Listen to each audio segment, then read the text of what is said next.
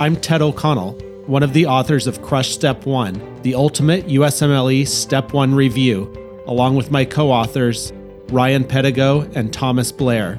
I am also the Chief Content Officer for Inside the Boards. This is the Crush Step 1 podcast based on the second edition of our best-selling book. The goal is to provide you high-yield and high-quality audio content of the book to help you study on the go and reclaim some of the time in your day.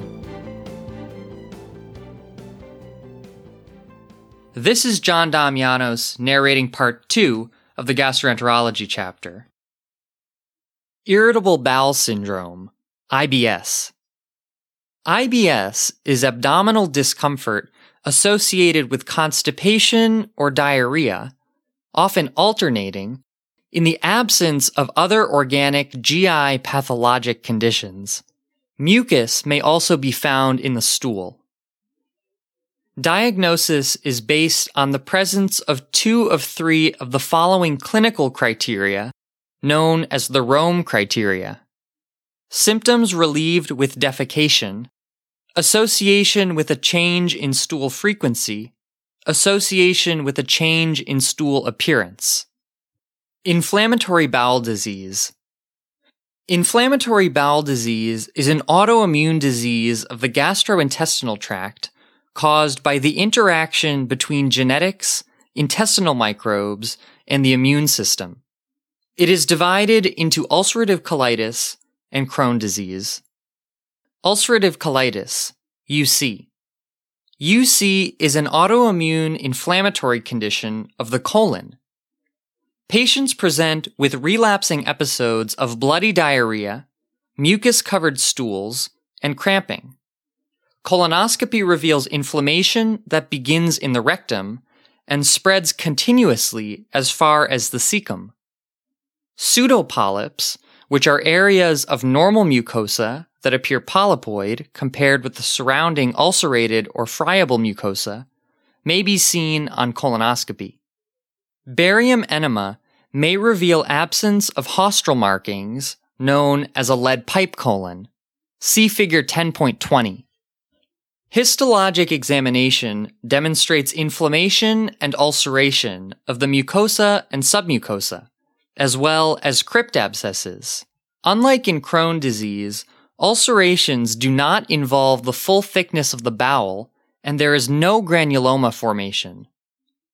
Extraintestinal manifestations of the disease include primary sclerosing cholangitis, polyarthritis, uveitis, pyoderma gangrenosum, and erythema nodosum.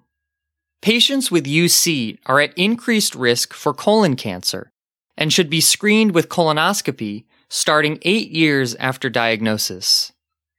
Treatment involves 5 ASA compounds, such as sulfasalazine, steroids, and biologics, including infliximab. Colectomy with ilioanal anastomosis is usually curative for colitis, but does not treat extraintestinal manifestations. Crohn's disease.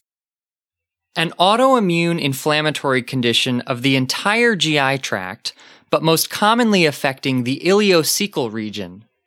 Patients may present with abdominal pain, nausea, vomiting, and diarrhea, often with the passage of blood and mucus. Colonoscopy reveals skip lesions, ulcers that may be present anywhere from mouth to rectum. Histologic examination reveals transmural, full-thickness inflammation, and may include non-caseating granulomas. Complications include abscesses, strictures, fistulas, and fissures. Crohn's disease's damage to the ileum, or surgical treatment with resection of the ileum, may cause a deficiency in vitamin B12 and bile salts, which are absorbed in the ileum. A relative lack of bile salts can also lead to impaired absorption of fat-soluble vitamins, A, D, E, and K. Also, the presence of bile salts in the colon is cathartic and may worsen diarrhea. Therefore, cholestyramine, a bile acid binding resin, can be used to bind bile salts and prevent their cathartic effect. Extraintestinal manifestations are similar to UC. However, primary sclerosing cholangitis is comparatively rare. The risk of colon cancer is elevated in Crohn's disease, although less so than in UC. Treatment is similar to UC, but surgery is not curative, and recurrent bowel resection may lead to short bowel syndrome, malabsorption, and steatorrhea caused by decreased intestinal length. Both UC and Crohn's disease are associated with the HLA-B27 major histocompatibility complex. See Table 10.2. Colonic polyps. A colonic polyp is a protrusion of mucosal tissue into the colonic lumen. Polyps can be divided into multiple groups by histology and malignant potential. Hyperplastic polyps. Colonic epithelial proliferation leads to a piling up effect of cells. No malignant potential. Hamartomatous polyps. When occurring spontaneously, these do not have malignant potential. However, when occurring as part of juvenile polyposis syndrome or Peutz-Jeghers syndrome, there is significant malignant potential. Adenomas. The most common neoplastic polyp and the precursor lesion to colonic adenocarcinoma. Histologically, these display epithelial dysplasia. A polyp's risk of malignancy is related to its size, degree of dysplasia, and architecture. From greatest to least risk of malignancy, villous, tubulovillous, tubular histology. See Figure 10.21. Colon cancer. Colon cancer is the third leading cause of cancer death in North America. Most are caused by adenocarcinomas. Current guidelines recommend screening for colon cancer every 10 years, starting at age 50. In patients with a family history of colon cancer, screening should begin 10 years before the age at which the youngest affected first-degree relative was diagnosed. Patients may be asymptomatic, with cancer found on screening colonoscopy. Patients may also present with hematochezia, obstruction, or small caliber stools.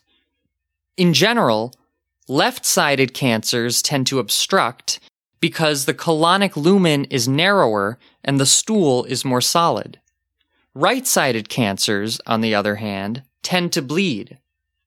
Bleeding may be occult, however, so GI malignancy should be considered in patients with iron deficiency anemia or positive fecal occult blood tests. The liver is the most common site of metastatic disease because of portal drainage. However, perianal lesions drain through the caval system and are thus less likely to metastasize to the liver. Lynch syndrome, also called hereditary non-polyposis colorectal cancer, HNPCC, caused by autosomal dominant mutations leading to defective DNA mismatch repair and subsequent microsatellite instability, leading to increased risk of colon, endometrial, and ovarian cancers. In Lynch syndrome, colon cancer may occur without being preceded by a polyp. It is the most common form of syndromic colon cancer. Peutz-Jeghers syndrome, autosomal dominant condition caused by a tumor suppressor gene mutation. It leads to a syndrome of multiple hamartomatous GI polyps, mucocutaneous hyperpigmentation, and high risk of GI, colon, gastric, small intestine, and genitourinary cancers.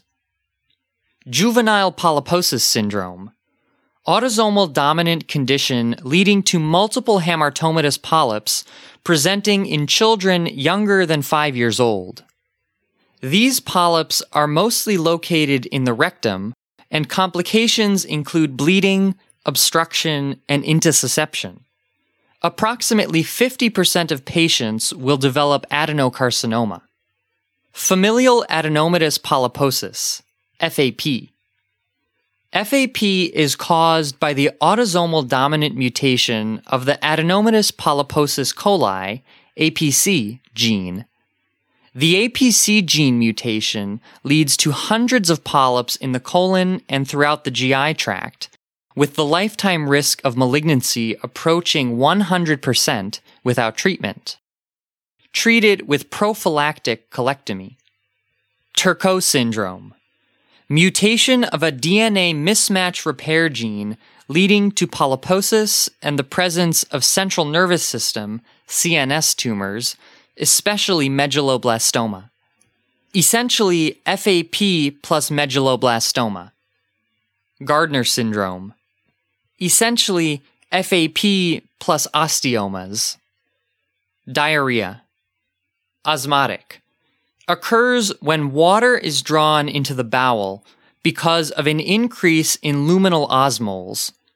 Osmotic laxatives, such as magnesium hydroxide, milk of magnesia, act in this manner.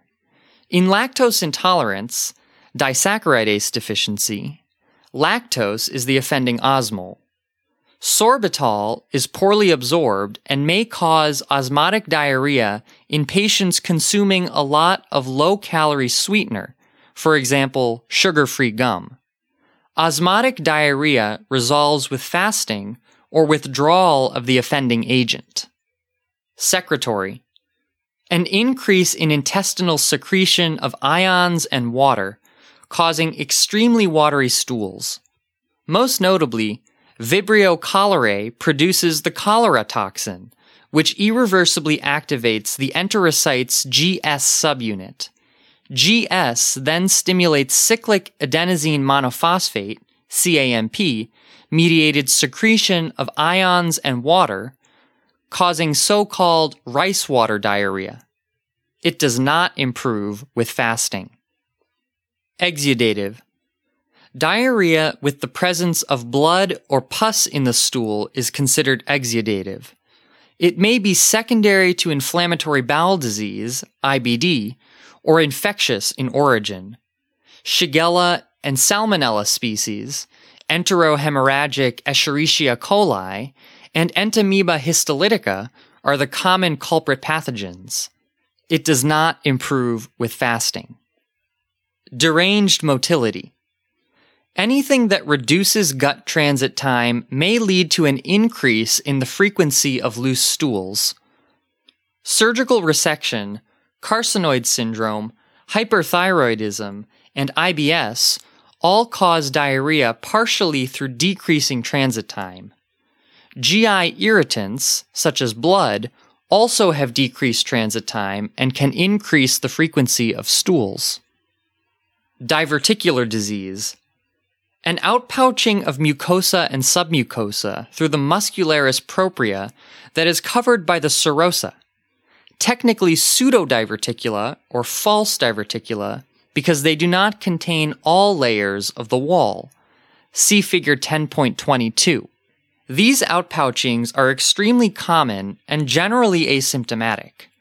They tend to occur in the sigmoid colon, in which luminal pressure is the highest, and specifically around the vasorecta, where the penetrating blood vessels create a local area of weakness. Anything that increases colonic pressure is a risk factor, including low-fiber diets, obesity, and straining with defecation, such as seen in chronic constipation. Diverticulitis occurs when there is a microperforation of a diverticulum, leading to inflammation and focal necrosis. Clinically, patients tend to present with more than 24 hours of left lower quadrant abdominal pain and tenderness, and sometimes low-grade fever, nausea, and vomiting. Because diverticulitis tends to recur, many patients will report similar previous episodes. The history and physical examination alone may be enough to diagnose a recurrence of diverticulitis. Colonoscopy is contraindicated during active inflammation, but CT is diagnostic and will reveal complications. Although the omentum tends to wall off the inflammatory process, complications include peritonitis, secondary perforation, abscess formation, fistulas, and strictures. Uncomplicated diverticulitis can be treated with antibiotics directed against colonic flora, predominantly gram-negative rods and anaerobes. The combination of ciprofloxacin and metronidazole is commonly used. Bleeding diverticulosis. Diverticula tend to occur around the vasa recta, where the penetrating blood vessels create local weakness. The associated vasa recta are then only protected by the overlying mucosa and are at risk for bleeding, even from trivial intraluminal trauma. Bleeding can be profound and presents as hematochezia. Diagnosis and treatment can be achieved via colonoscopy. Anal fissure. A painful tear in the rectal mucosa below the dentate line. It presents as anal or rectal pain that is exquisitely tender with defecation or digital rectal examination.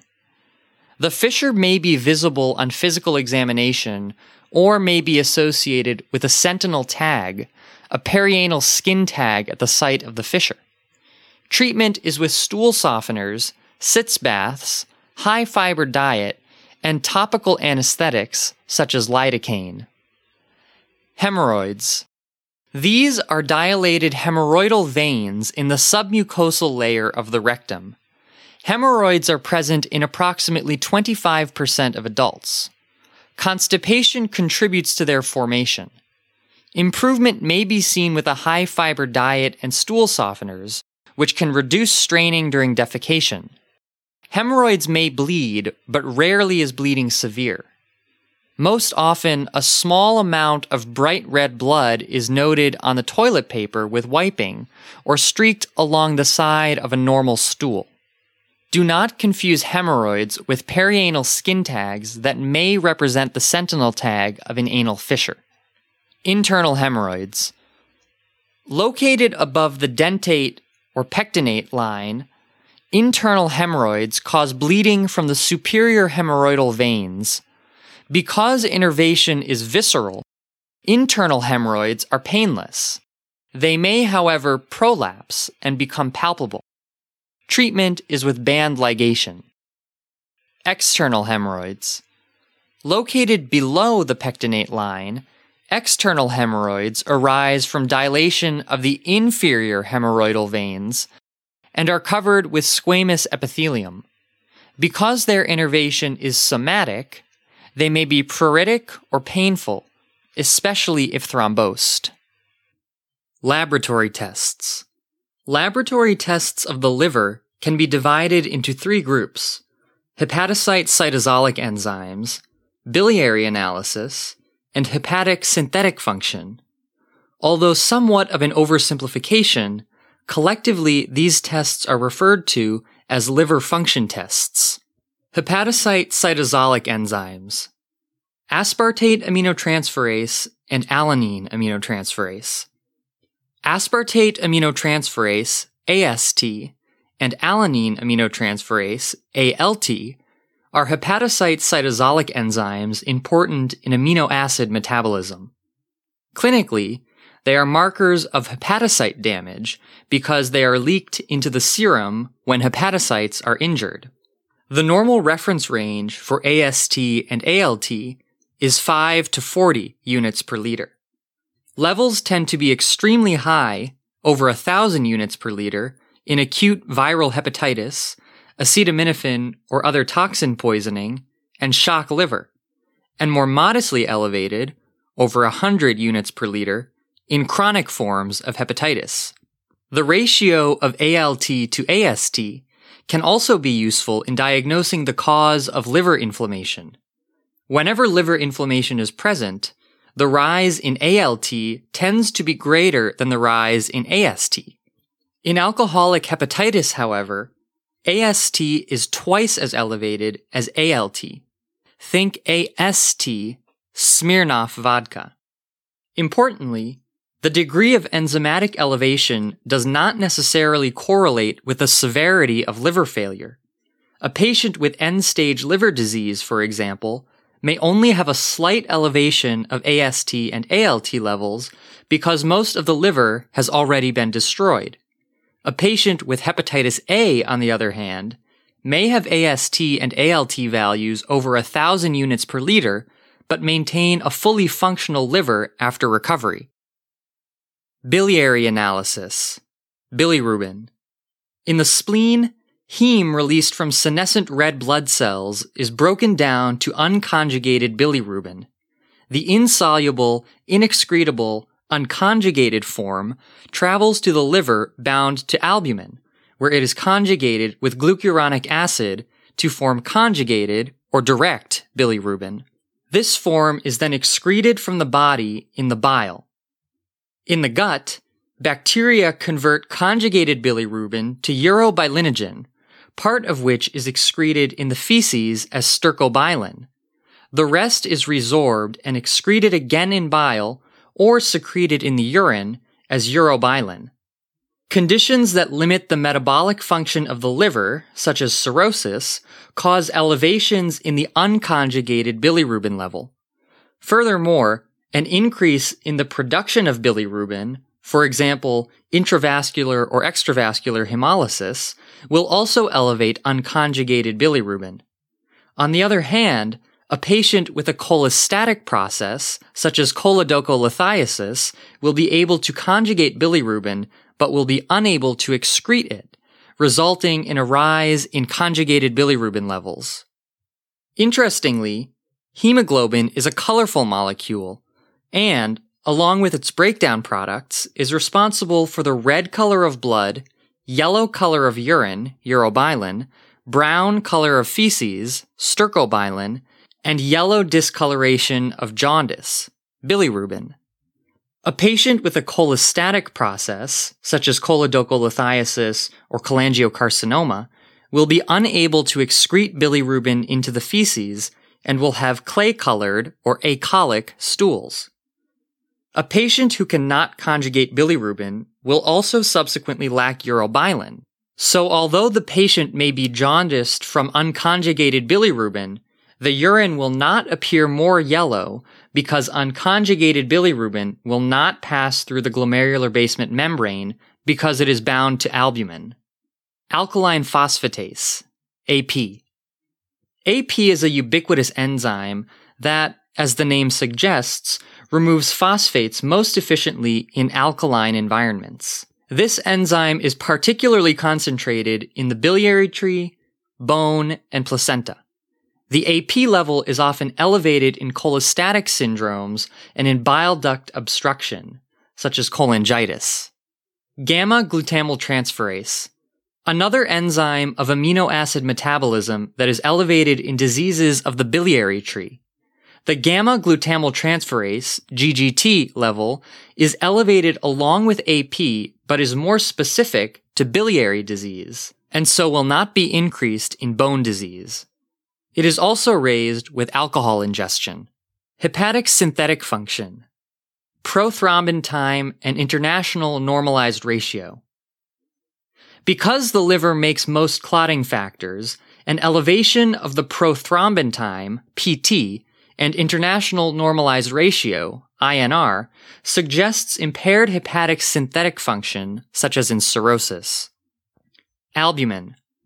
Albumin is a ubiquitous protein that is made in the liver and is thus a true marker of hepatic synthetic function.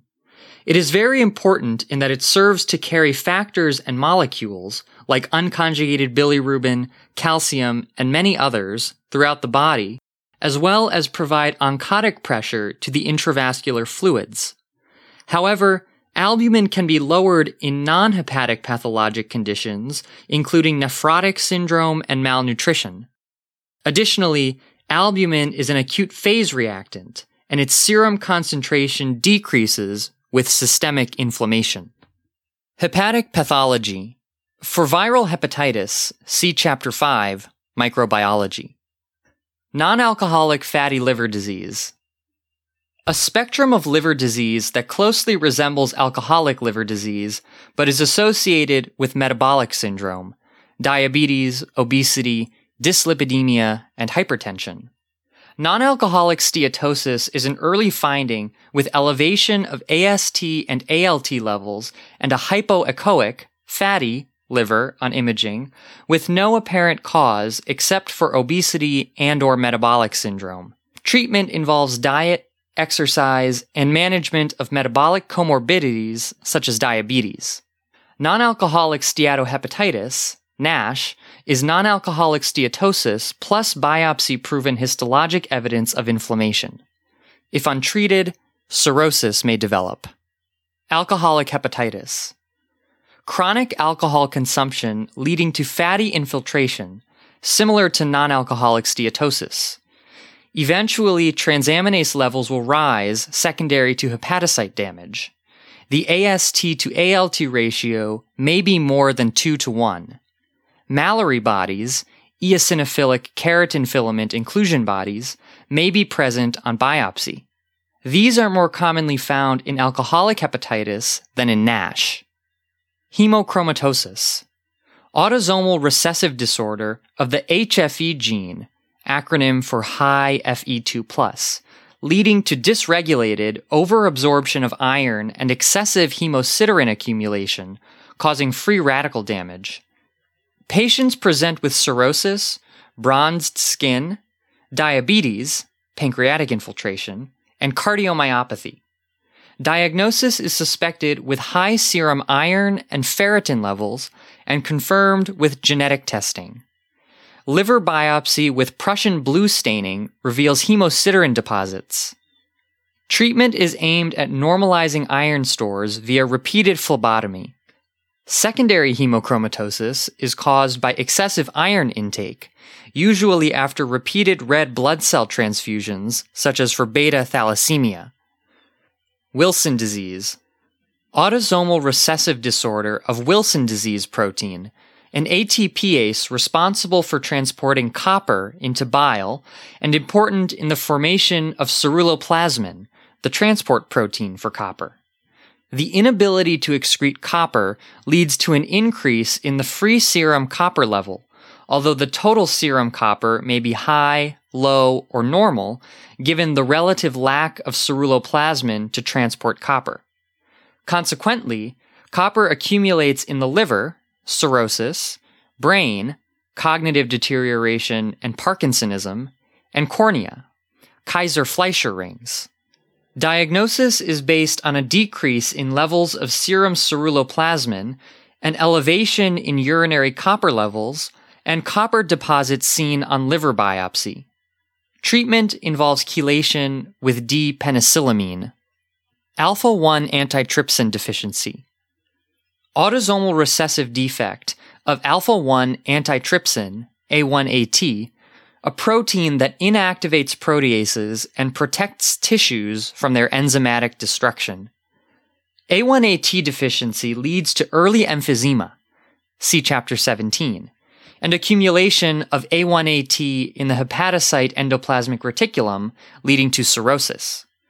In a non-smoker with early onset emphysema, A1AT deficiency should be considered as the cause of the cirrhosis. Histologic examination reveals PAS-positive granules. It should be noted that null homozygotes, those whose mutation prevents synthesis, do not develop liver pathologic conditions. Liver pathologic conditions are only seen in patients with mutations that cause polymerization of the mutated A1AT protein within hepatocytes, which is most commonly in patients homozygous with the Z allele. Cirrhosis. The final common pathway of liver disease and a pathologic diagnosis based on the presence of regenerative nodules surrounded by fibrosis. See Figure 10.23.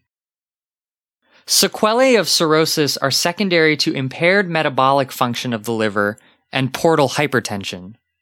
Impaired metabolic function leads to impaired hepatic breakdown of estrogen, causing gynecomastia, testicular atrophy, palmar erythema, and spider angiomata via weakening of vascular walls and localized vasodilation. Impaired synthesis of clotting factors causes a coagulopathy, reflected by an elevation of PT-INR values and later partial thromboplastin time as well. Finally, hepatic encephalopathy may occur, leading to altered mental status and asterixis, flapping tremor of negative myoclonus. Although the mechanism of hepatic encephalopathy is not entirely clear, it is associated with an elevated serum ammonia level. See Figure 10.24. Portal hypertension occurs because the fibrosed liver cannot handle as much blood flow through the portal circulation, leading to complications such as varices and ascites. Portal hypertension, defined as a pressure gradient greater than 10 millimeters of mercury between the portal vein entering the liver and hepatic veins leaving the liver. The hypertension is usually intrahepatic, sinusoidal, secondary to cirrhosis, as described earlier.